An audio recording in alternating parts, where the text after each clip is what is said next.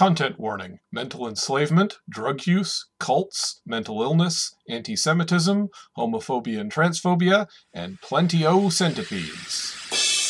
Action, excitement, horror, romance, thrills and chills, swords and sorcery, rockets and ray guns, a dizzying panoply of the strange and impossible from the darkest depths of the human imagination. What mad universe encompasses such tales as these?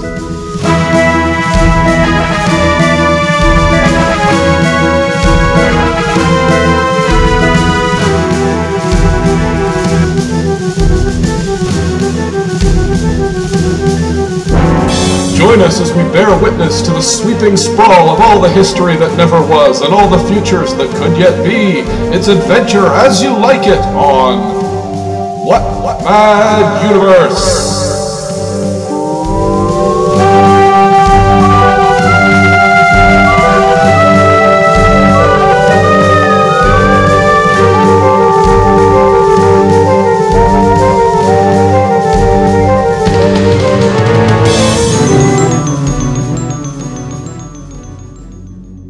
Listen to my last words anywhere. The war between the sexes split the planet into armed camps right down the middle line, divides one thing from the other, and I have seen them all. Flesh films of Minraud, insect hairs through grey-purple flesh, of the scorpion people, the severed heads, in tanks of sewage, to sell the ground from unborn feet forever. The line disappears through a green door, slide down to the subterranean baths. Twisting through torch flats, the melodious boy cries drift out of ventilators in all the locker rooms, barracks, schools, and prisons of the world.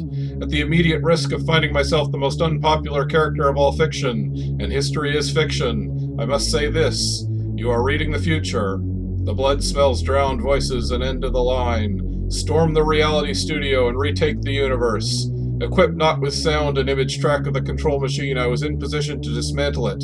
I had only to mix the order of recordings and the order of images, and the changed order would be picked up and fed back into the machine. Famine-weakening control lines. I cut radio static into the control music, and festival recordings together with sound and image track of rebellion. Retroactive amnesia it out of every fucking mind screen in the area if we have to. How long you want to bat this tired old act around? Now by all your stupid gods at once, let's not get this show on the road, let's stop it. Universe, welcome to What Mad Hi! I'm Adam Prosser. With me is Philip Rice. Hello. Hello. And welcome to a very strange episode of What Mad Universe. We're going to be looking at the Nova trilogy by William S. Burroughs, particularly the Nova Express. Which was a series of books, or 3 books, or are they? We can't even say for sure if there are 3 books, written in the 50s by, of course, William S. Burroughs, one of the preeminent beat writers of the time, and it's not really even a novel, and yet I do want to talk about it.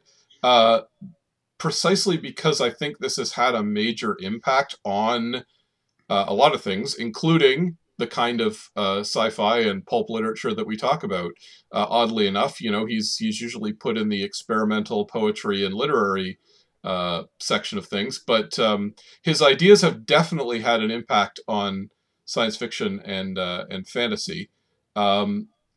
I know, Phil, you said you were a little bit, you weren't sure about finding a way into this episode, right? You were a little concerned. Yeah, I feel like this is maybe above my weight class in terms of analysis. I don't know. Yeah, well, or maybe below. I don't know. It's hard to get a handle on what the hell this is. I mean, I read all of it, but right. Did I? Yeah, it was. Yeah, because. Yeah, I've said for a lot of episodes, you know, this is a weird one, folks, but man, this is a weird one, folks. Well, we should Yeah, it's like it's broken up into we'll talk about the cut up thing later, but there's sections that are cut up and sections that are narrative and others that sort of blend between the two. And it's hard to pick out what's going on exactly, you know, narrative-wise at any point. Right. It's very confusing. Like there's obviously themes going through it, and you start to notice patterns, but I don't know it. Like I have nothing against, say, abstract painting, but it's never something I've been very good at analyzing. You know, Right. I can look at a Jackson Pollock and say, you know, it's pretty or whatever, but I don't know how to. I don't have the vocabulary to dig into it, and I'm worried that it's the same thing with this. Well, I think I think that is actually, in a sense, that's the right frame of mind to approach this. I mean, not that I know either. I'm not going to pretend like I have a great knowledge of this either. And I think I at this remove in 2020, looking back on stuff that was written in the late 50s, early 60s, I think we can say things about it that are complimentary, and we can say things about it that are not as complimentary. But I think generally speaking, the attitude of the beat writers, and maybe Burroughs in particular, was that they were not trying to. One of their big ideas was, as I believe it's actually a Burroughs line that pops up, which is to annihilate the consciousness, which is, of course, a Buddhist idea, and they were inspired by Buddhist ideas. And it's the idea of, like, if we can get around the conscious processing of information and just go into something completely subconscious. And to that end, that's what Burroughs did here. He literally made these books out of cut up words that he'd written at an earlier date, something that he Or called that the came word. from other sources.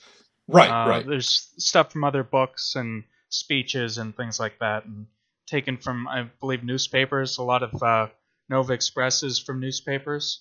Right. I mean, even the title Nova Express is Yeah. a newspaper reference.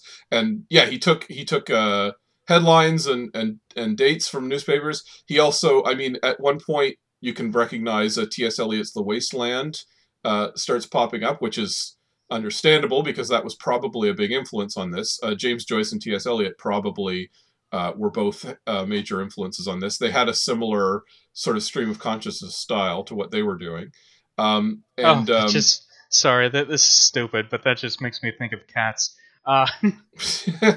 No, Cats is the movie Cats has poisoned the T.S. Eliot discourse forever. Well, that's actually no. I just it would have been funny if this book started talking about Mungo Jerry and old Deuteronomy and stuff.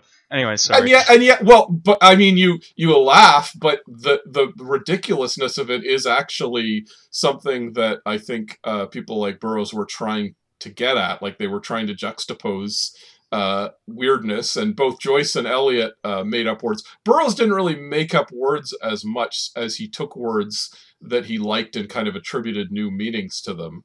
But it's somewhat of the same idea, I think.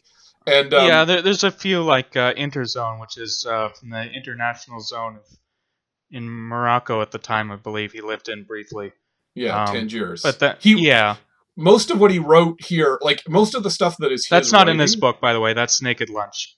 Right. Well, that's the thing. No, but here's the thing. He wrote a ton of stuff in Tangiers, in Interzone, if you like, which then he took and chopped it up. Most of Naked Lunch was written there, but then most of this substance of this book, or these books, were written in that same place and just cut up and rewritten. And what he would do, as I understand it, the cut up method is literally you start cutting up sentences and fragments of what you're playing with. In some cases, literally cutting a page in half and juxtaposing it with a different page, or just cutting up sentences and then putting them together. I think in some cases literally just dropping them onto the paper, and then you'll see two fragments of a sentence and you'll write something to fill in the two sentences. That was something he did a few times. There's a number of different ways they did it, but the point is to sort of... He also adopted fold-in as a variation of cut-up, where you're folding pages together. Right. I guess a Mad Magazine thing. I don't know how it worked exactly.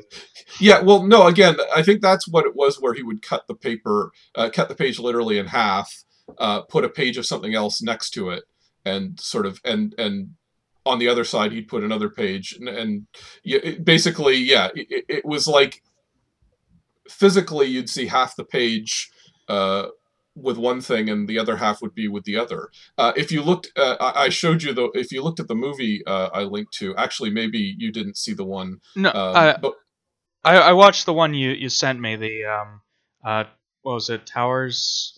Towers Open Fire was Yeah. the film he made, and it was with starring Burroughs. There was another. I guess it was one of the other ones. I watched a couple of the cut up films that he made at the same time that he was making these books. He was appearing in films. I mean, he was not the director technically, but he was working heavily with the director, and he was the star of the movie, and it was all his words and so on. And Yeah, they mentioned the Mayan Caper a couple times, the so Mayan, that's yeah, a thing from Soft Machine. yeah, one of them is called The Last Words of Hassani Saba, and it's actually probably the most coherent one in terms of understanding it. And it has text, which, again, you can recognize it very clearly from, I think, Soft Machine. It's in there anyway. Almost everything he says is in these books. But he literally shows it starting with him cutting a page in half and putting a page of something else that has also been cut in half next to it, and then reading what he says. And it becomes, less, it becomes gibberish, but it you can see that it's two pages that have been juxtaposed in physical space, which I believe is actually important to the method. It's the idea of like, well, we're physically rearranging them in space and time in order to to create a new meaning. It's probably best understood not as a novel, but as poetry, right? It's essentially 3 books of poetry, of stream of consciousness poetry. Yeah, with some narrative in there. Right. I mean, there are characters even who appear. Literally, the Nova Mob is a significant group of characters. Oh yeah, I do like the names of the Nova Mob. I have them: Sammy the Butcher, Green Tony, Iron Claws, the Brown Artist, Jackie Blue Note, Limestone John, Izzy the Push, Hamburger Mary, Patty the Sting, the Subliminal Kid, Blue Dinosaur, Mr. and Mrs. D. Yeah, great. These are great names. I did appreciate the gangster sci-fi Yeah. gangster names. And then there's Uranian Willie, who's Right. the one who sells them out, if I'm not mistaken, which means he's a good guy because the Nova Mob are bad. The Nova Mob are alien criminals who have basically taken over Earth, and the author. They're organisms, but they're not like physical. There's more ideas. We're going to be discussing Scientology in this episode because there's lots of crossover. But yeah, these are basically body thetans, as the Right. ghosts that possess us, but with a different origin. Well, I mean that's an idea that goes back further than Scientology. Honestly, it's been around. But he definitely there's he was influenced by Scientology for a lot of this stuff, though he Sure. was never a Scientologist to my knowledge. He eventually no, he was. He was. He was a clear at one point in Scientology. Oh, okay. Although that was after he wrote these books. Yeah. For a few years he was in Scientology. He went clear. He was in the organization. Then he sort of disavowed it and renounced it, and turned around and quit it. And then he was essentially excommunicated, or whatever the equivalent is for Scientology. Which speaks to an ongoing pattern with with Burroughs. But before we get into that, just to sort of go back to what we were saying there with the characters, it is very much, in as much as there's a story, it's about agents, for Nova Express at least. It's about agents who come to Earth, and the writer is one of them. And he literally describes the cut-up method as his means of fighting back against the Nova Mob, who have basically enslaved the Earth with systems of control. And that is the obsession of the story. It's about fighting back systems of control. And one of those systems of control is quite literally the words, like the English or any language, the way we communicate with each other.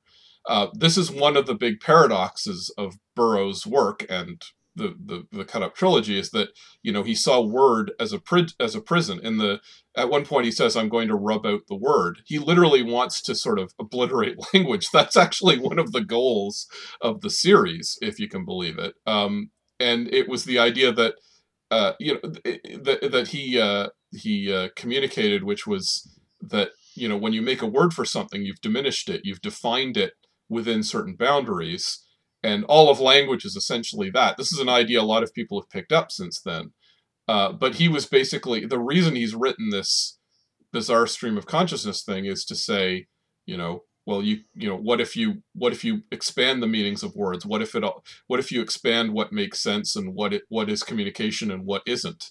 I believe that's the actual goal that he was going for with this series. Just to sort of to see it another way, it was a way of trying to create mind expansion without drugs, using words instead of drugs. Yeah. I didn't read like a full biography or anything, but he was a junkie early on before writing these, and he sort of kicked the habit, and he apparently tried psychedelics at one point, but didn't like it. Tried it with the other beats. I believe that's LSD specifically okay. that he didn't like. There's other psychedelics he did try, including some South American stuff. I don't know that he specifically tried ayahuasca or what's it called? Peyote? Yeah, peyote. I don't remember him specifically writing about that, but I would be very surprised if he hadn't.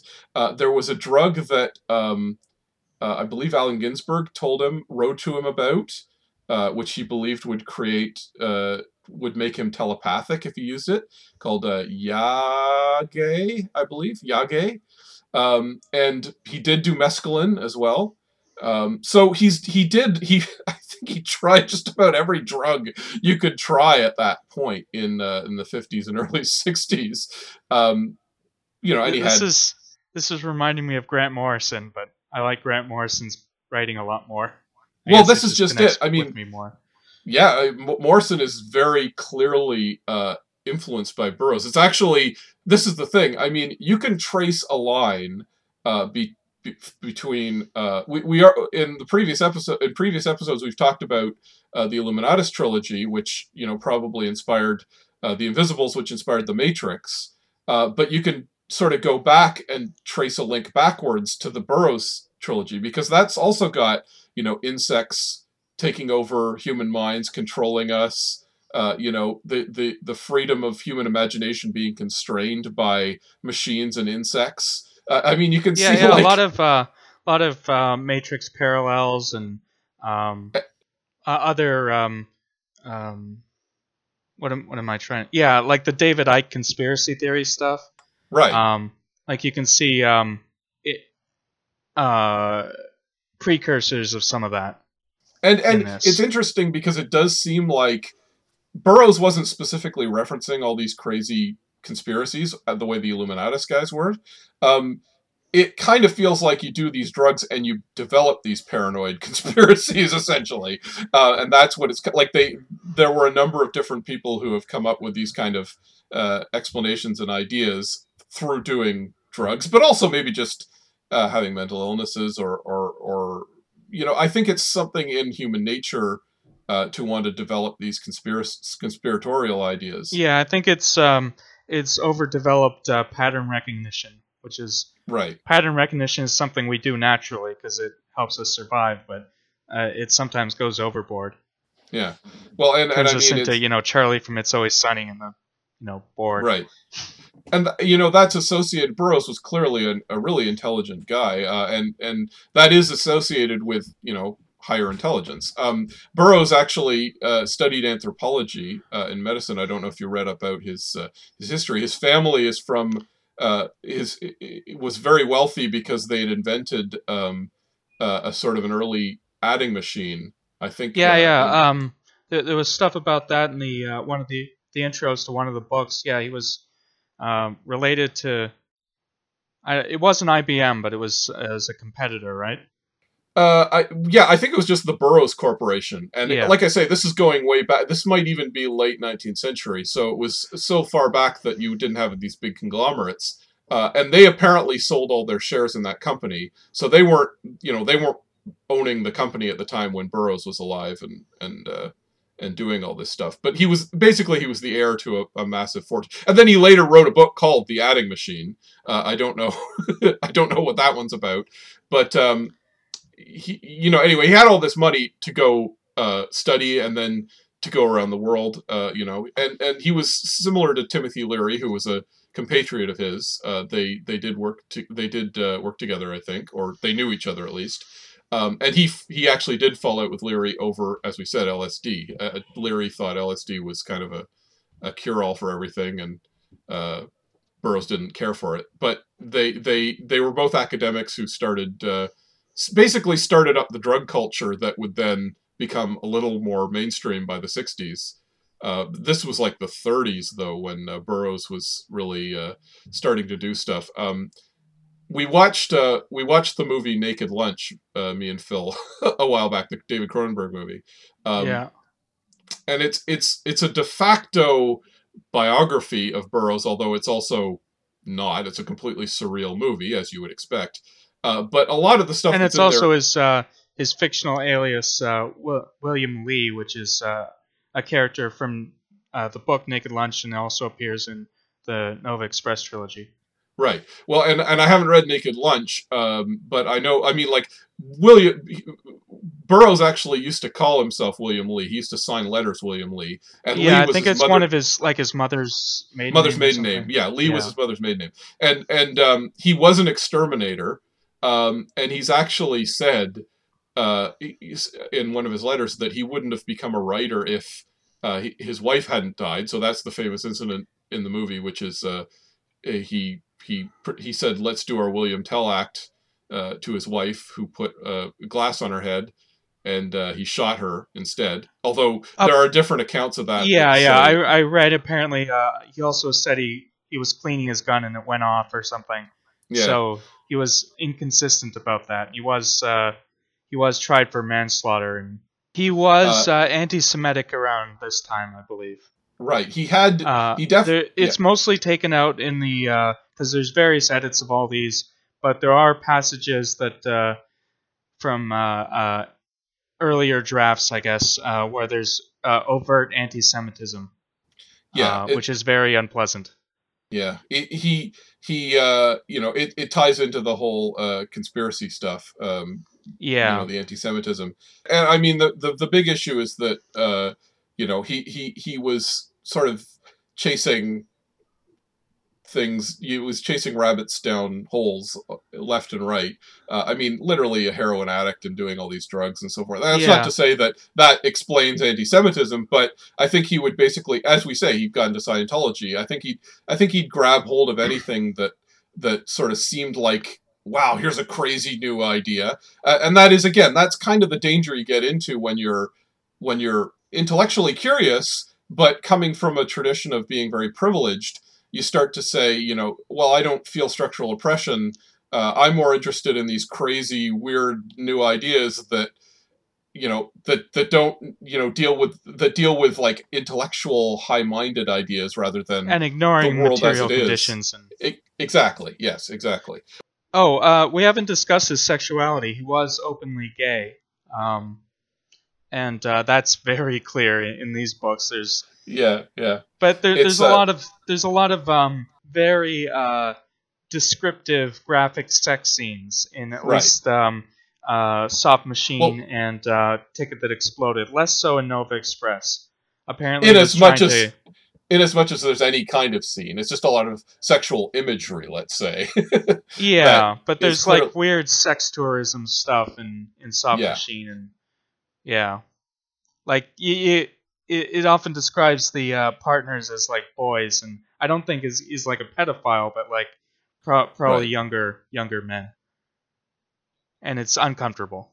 I want to say it sounds like he had some conflicted feelings about his homosexuality for a long time, and then just kind of went screw it, and as a result, and this is the thing, he all through his life he kept going, oh, this will be a way out of systems of control, and Scientology was one of them. And then he eventually got to the point, he was like, no, this is just another system of control. It's not helping anyone escape control. I think he started to feel the same way about the drug culture, LSD and so on. I think that's why he fell out with Leary as well. He felt like, well, this can be used to control people, even if it's supposed to be mind expanding. I did want to mention someone who came up in the Illuminati, another point of contact with the Illuminatus trilogy. Oh, Hassani Sabah? Hassani Sabah, yeah, exactly. Do you want to talk about Hassani Sabah? Oh, you have a lot of stuff here. You might as well go on. Yeah, well, okay, so this is a guy who's popped up in pop culture a lot, who's, of course, the reason is because he founded a sect called the Hashashim, who are the origin of our modern word assassins. Also hashish. Right. Well, no, they were called that because they took hashish. He didn't invent the word hashish. But like I say, so it kind of mutated into assassin. And he was he was a Persian Islamic missionary, I think 10th or 11th century. He controlled a territory in northern Iran, and he was opposed to the caliph. He had a lot of political enemies. And he's often linked, as by Burroughs, to Gnosticism, which is to say, the secret reality behind the reality of the world, and the idea of transcending reality and this is partly due to the technique that they supposedly used to train Hashashim, which is that they'd be brought there as young men and to a place called Alamut, which was his stronghold in the middle of the desert.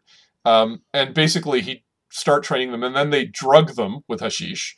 They'd wake up in a beautiful garden with wonderful food and beautiful maidens waiting on them, and they'd meet Hassan in that way, and he would start to give them instructions. In some versions, then they'd wake up in a dungeon, and they'd be basically treated badly, and maybe even alternately treated badly, and then drugged and brought into the garden again, and told that, oh, the only way to get to the garden forever is to follow the instructions of Hassan Sabah. And you become he's a divine emissary, and then that would train them to do assassination missions, basically. So he got a cult of devoted followers. And again, the irony here is that Burroughs is holding him up as someone who transcends reality, who portrays this new, greater reality that we can get away from. But he was doing it to control people. He was doing it to indoctrinate people to become his political. According to the legend, I should emphasize that we don't know if this is historically accurate or not. It might be kind of an urban legend, or a historical urban legend about him, but that is supposedly what he did, and that was what Burroughs was responding to. So again, you see Burroughs kind of going, "Oh wow, we can use this to escape from our mental prisons," but it's like, yeah, but the guy would literally indoctrinate people, and of course you can see the tie between be his, that and personal killbots or whatever. Yeah, exactly. They were just brainwashing people into killing for him. Right. I mean, up to, modern day cults do the same thing, right?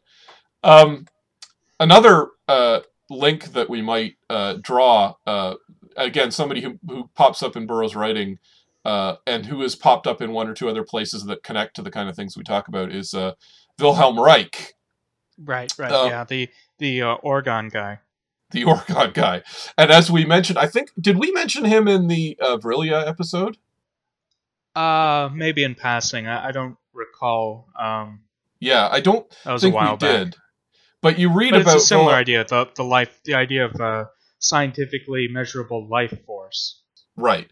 Yeah, he actually studied under Sigmund Freud, Wilhelm Reich, and he was driven out of Nazi Germany. But he believed, and he actually termed the phrase, he created the term sexual revolution. So it's similar to that idea of Vril energy, that there's this powerful energy drifting through the atmosphere, which in his case, he believed it was linked to sexuality, and that it could power human sexuality and be powered by human sexuality.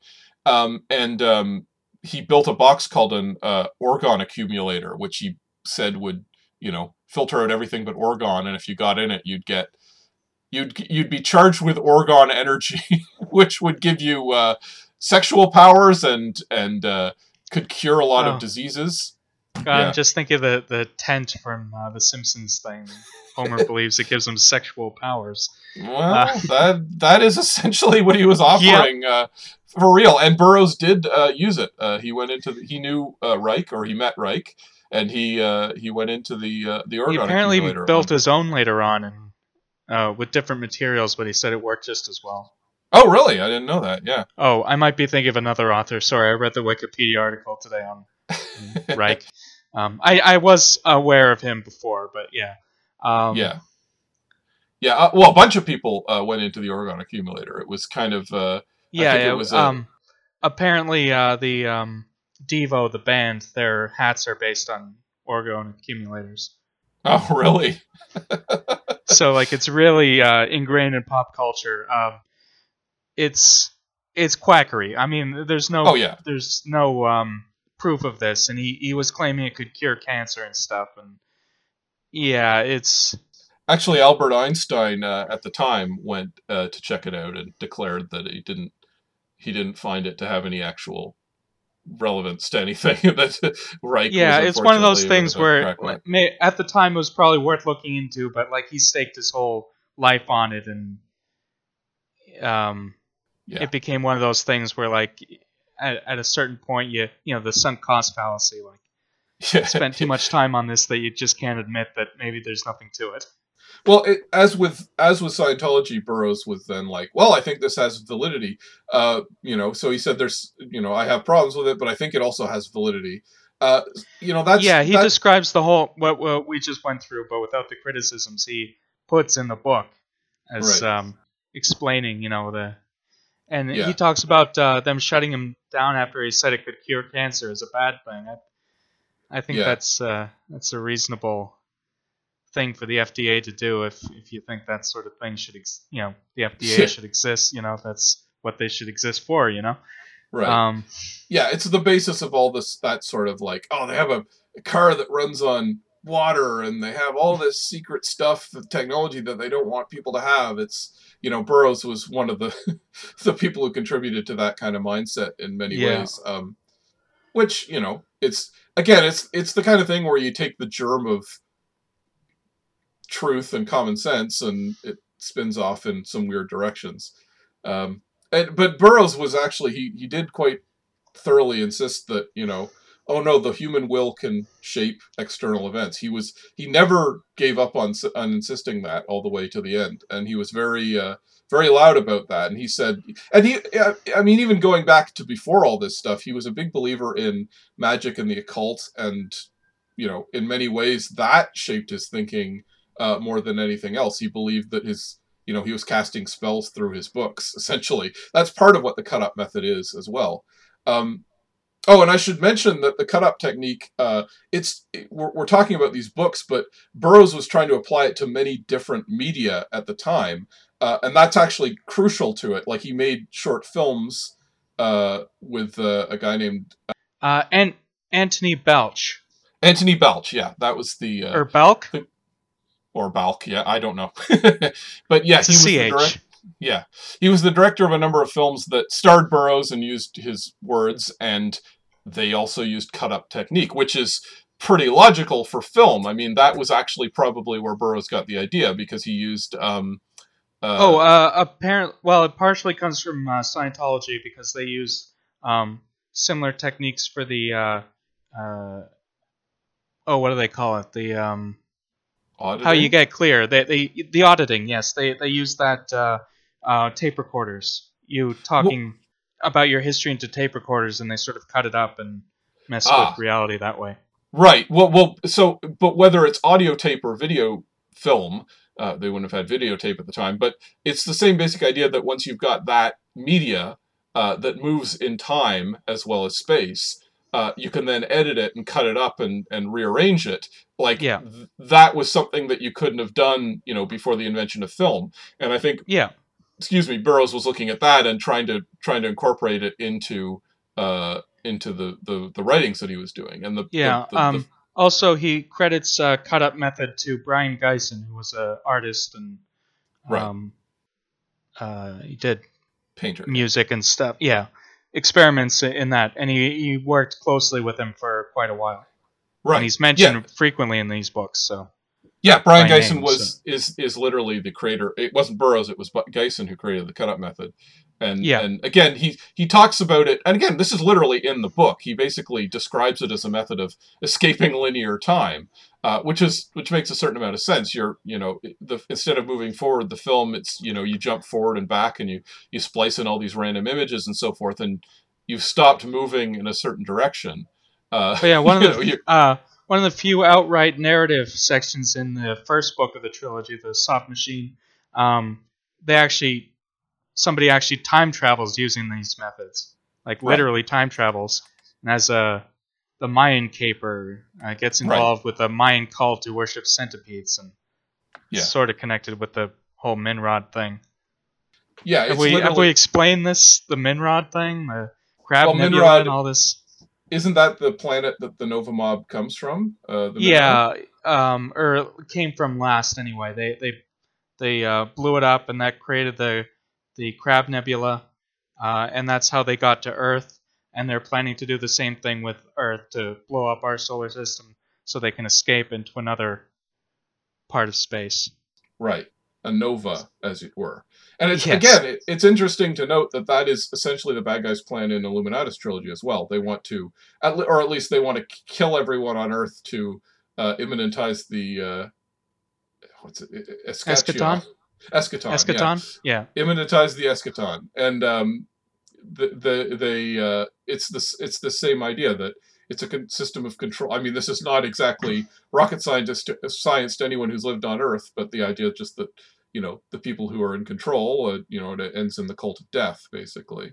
Yeah, it's also the plot of a Doctor Who episode. It's come up a lot, and he brings up the Mayans. By the way, Burroughs may have been. It's not 100% clear, but he may have been the originator of the idea that the world would end in 2012, because that's the end of the Mayan calendar. It's actually not, but I know, but like I say, I think it seems to have come from Burroughs, and he was, that's an idea that's still sticking around. I saw somebody claim that because of leap years, we're still in 2012, and that explains everything. That the Mayans did not have leap year anyway. The Mayans didn't have leap years. Well, wait. I don't know. I mean, you'd think they apparently rounded down the days of the year. All right. Okay. So it's like way off anyway. So. Well, and Timothy Leary also, again, he had that idea of a time wave. I'm forgetting the exact phrase he used for it, but this idea that there was a historical space-time curve that was slowly getting steeper and steeper and would end in the end of the world or a transformation of the world or something like that, and that we're hitting that point now. So you have to assume Burroughs was somewhat inspired by that as well. Yeah, I mean, apocalypse stuff goes back way back, probably to the dawn of history. Everybody thinks they're living in the end times. We see that with all the, they with, in the Bible, Jesus saying, the people standing here will still be alive when the second coming happens, or Judgment Day. And they've, Christianity, this is an aside, but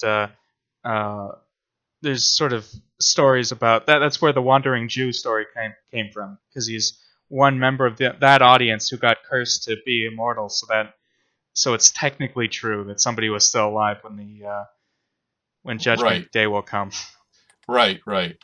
With Leary, it wasn't necessarily just apocalyptic. It was just kind of it was just a belief that, human culture was accelerating, essentially. Okay. And that mental, I don't know the details of it, but it's a little more than just apocalyptic, or it's apocalyptic, but in the alternate sense. Yeah, in the sense of revelation, like the literal meaning.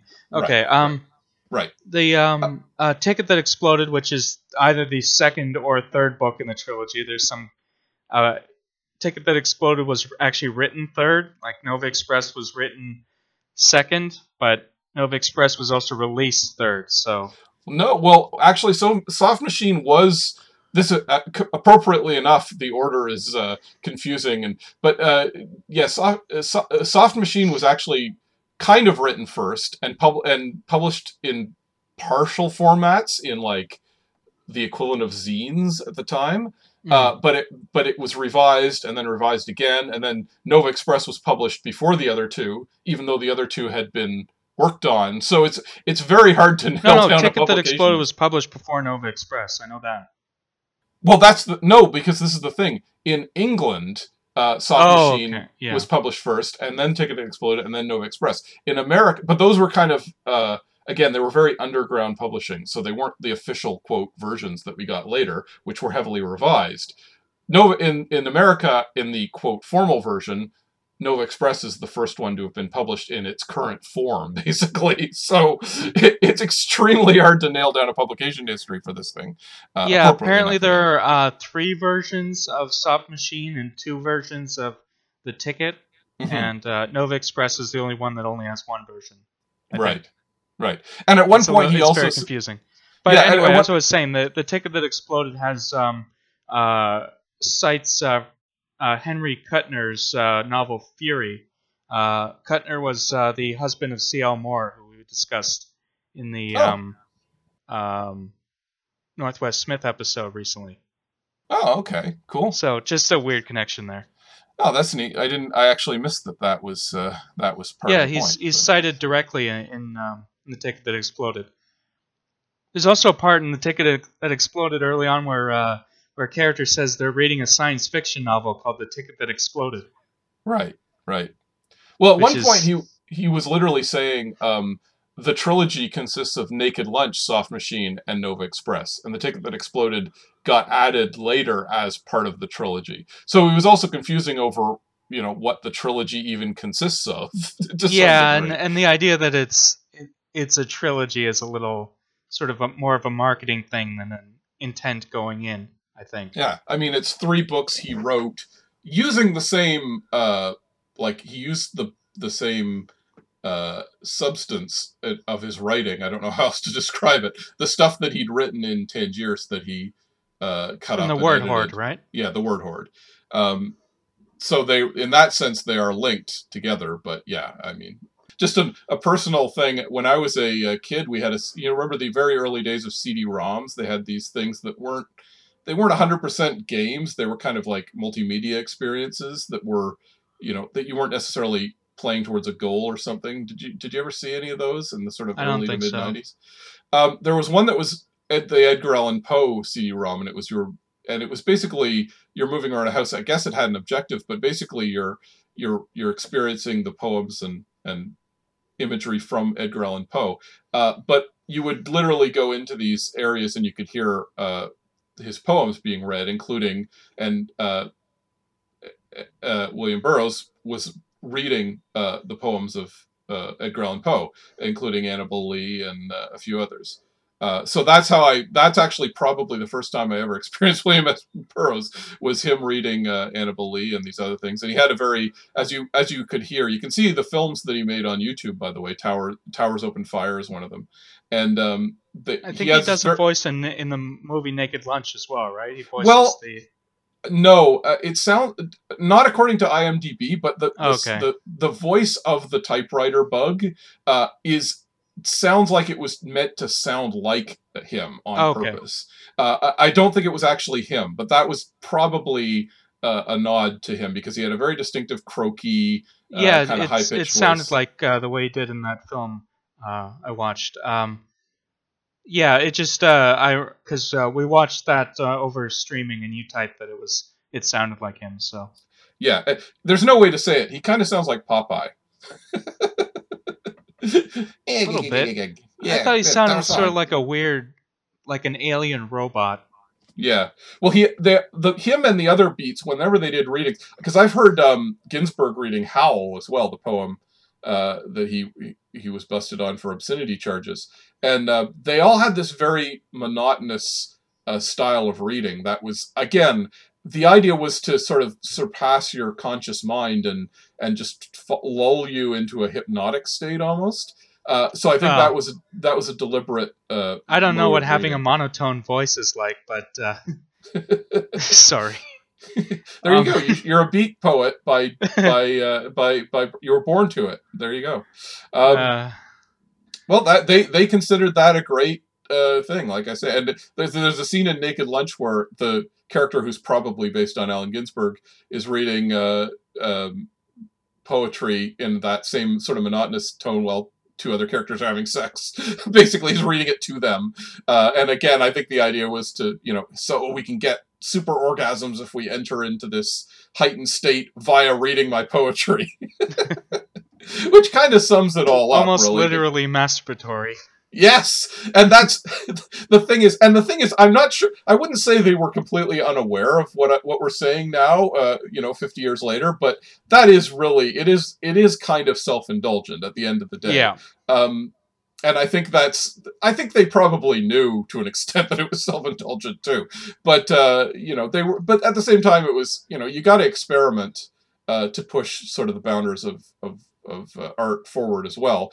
But at the time, you can produce something that maybe doesn't reach your audience as well. That's always my problem with something that's really aggressively experimental. Like it is contingent on the audience to do some of the work and a lot of the work in this case. Yeah.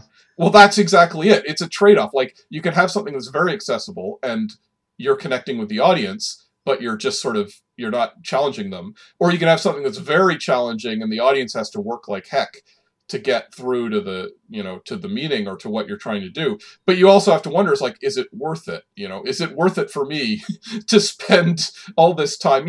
We barely scratched the surface of everything Burroughs was probably trying to do in these books. Yeah. The introduction to one of them said, the best way to read this is to read it a bunch of times and you take away something different each time, but I'm not going to do that.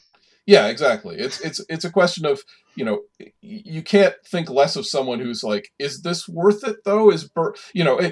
Unquestionably, Burroughs has had this huge impact on pop culture. I actually wanted to mention, I already mentioned the link with the Illuminatus and the Matrix and the Invisibles. But he was also he influenced David Bowie. David Bowie wrote some of his lyrics via cut-up method. The Iggy Pop song, Lust for Life. Yeah, it takes a lot of its lyrics, and of course the fact that it's about heroin comes from Burroughs. It's a reference to Burroughs. Actually the song is basically about Ticket That Exploded. Right, Johnny exactly. Yen's from the book, and it has a lot of lines directly taken from it. So Sure. that's interesting. Yeah. I actually listened to that because I don't think I had heard the whole song before because I just sort of knew it from trailer music, Yeah, exactly. And that's just the chorus, and so it was interesting actually hearing the song. I'm not a music expert by any means. Well, it explains why the lyrics are so sort of fragmented and weird and hypnotizing chickens. What? But again, it's from Burroughs. That's from the book. Yeah. Yeah. And I mean, Michael Moorcock, who we've mentioned before, he wrote Elric. When he wrote his Jerry Cornelius novels, he wasn't specifically using the cut-up method, but he had some somewhat similar ideas. One of the books, literally every chapter, and I think the prompt for every chapter, had its title taken from a tabloid magazine. Like he would tear out a headline from a tabloid, and he would use that to sort of guide the story, and that would be the title of each chapter as he went along, for instance. That's kind of cool, I think. It's a much more coherent story, basically. But, there's something to that idea of just pulling from the ether and pulling randomness and trying to arrange it in ways that can spur your creativity and allow things to flow through. And of course, any writer, the new wave of science fiction up to cyberpunk in science fiction, just this sort of more surrealist prose is definitely inspired by Burroughs in general, I think. I don't think we've mentioned Grant Morrison, but I don't think we've directly mentioned Alan Moore, who's definitely influenced by this. There's actually in Watchmen, the major newspaper is called the Nova Express. So anyway, we should wrap it up, but I did just want to say, it's I think much of pop culture that we've seen that goes back to Burroughs has been a process of kind of trying to make his ideas a little more digestible, which ironically he probably would have hated that, actually, because the whole point to him was to sort of, he talks about the wheel of time, life, fortune, and he means them in the standard sense, but he's also literally referencing these magazines that were out at the time, and owned by the same guy. Right, and it was a media conglomerate, and he was arguing about how they would control the media narrative, which he was of course 100% right about. And this he would have loved Murdoch. Well, I mean, at least this guy wasn't actively promoting a right wing reactionary viewpoint, but it was just the idea of like, well, we control the story of history, we control everything. It was a system of control, which he was trying to fight against. But of course, the irony is that again, like I say, if you go to meet your audience halfway, and you can infect them, as it were, with these ideas, and they can have a bit more of an impact, maybe. And that's what people have been trying to do. I think people have been trying to read Burroughs and filter it into a way that maybe, it has filtered into our pop cultural consciousness over the years. But this is the original raw source, which can be a little hard to parse for most people. So there you go. If you didn't want to read it and you just wanted to rely on the many influences that he's had, I think that would be okay in 2020. But he's certainly an original. Well, the towers are opening fire and the words and photos are falling, so it's time for What Mad Universe to come to a close. We are Adam Prosser, the Neon Centipede, and Philip Rice, agent of the Nova Police. Thanks again to our engineer and producer, Alex Ross, who controls the Wheel of Time, Life, Fortune, and the purple fungoid gills of Jack Furyk, who wrote the theme song. As always, this show is available a week early on our Patreons. Not this particular one, but because we had a bit of an issue, but this is going to go up immediately. But usually, if you subscribe to our Patreons, you can get it a week early. Just look under Philip Rice or Adam Prosser at patreon.com, or go to Never Sleeps Network /series/what-mad-universe for the links. If you sign up, you also get comics, illustrations, and other stuff, and you'll help us afford the hosting and recording costs. You can also get this podcast via iTunes, Spotify, Stitcher, or your podcaster of choice. And if you enjoy it, please leave a review. It would also help us if you'd spread the word about What Mad Universe, tell your friends, or link to us on social media. Philip's on Twitter as spearhafok_ with an F. I'm Prankster36, and the show itself is WMU Podcast.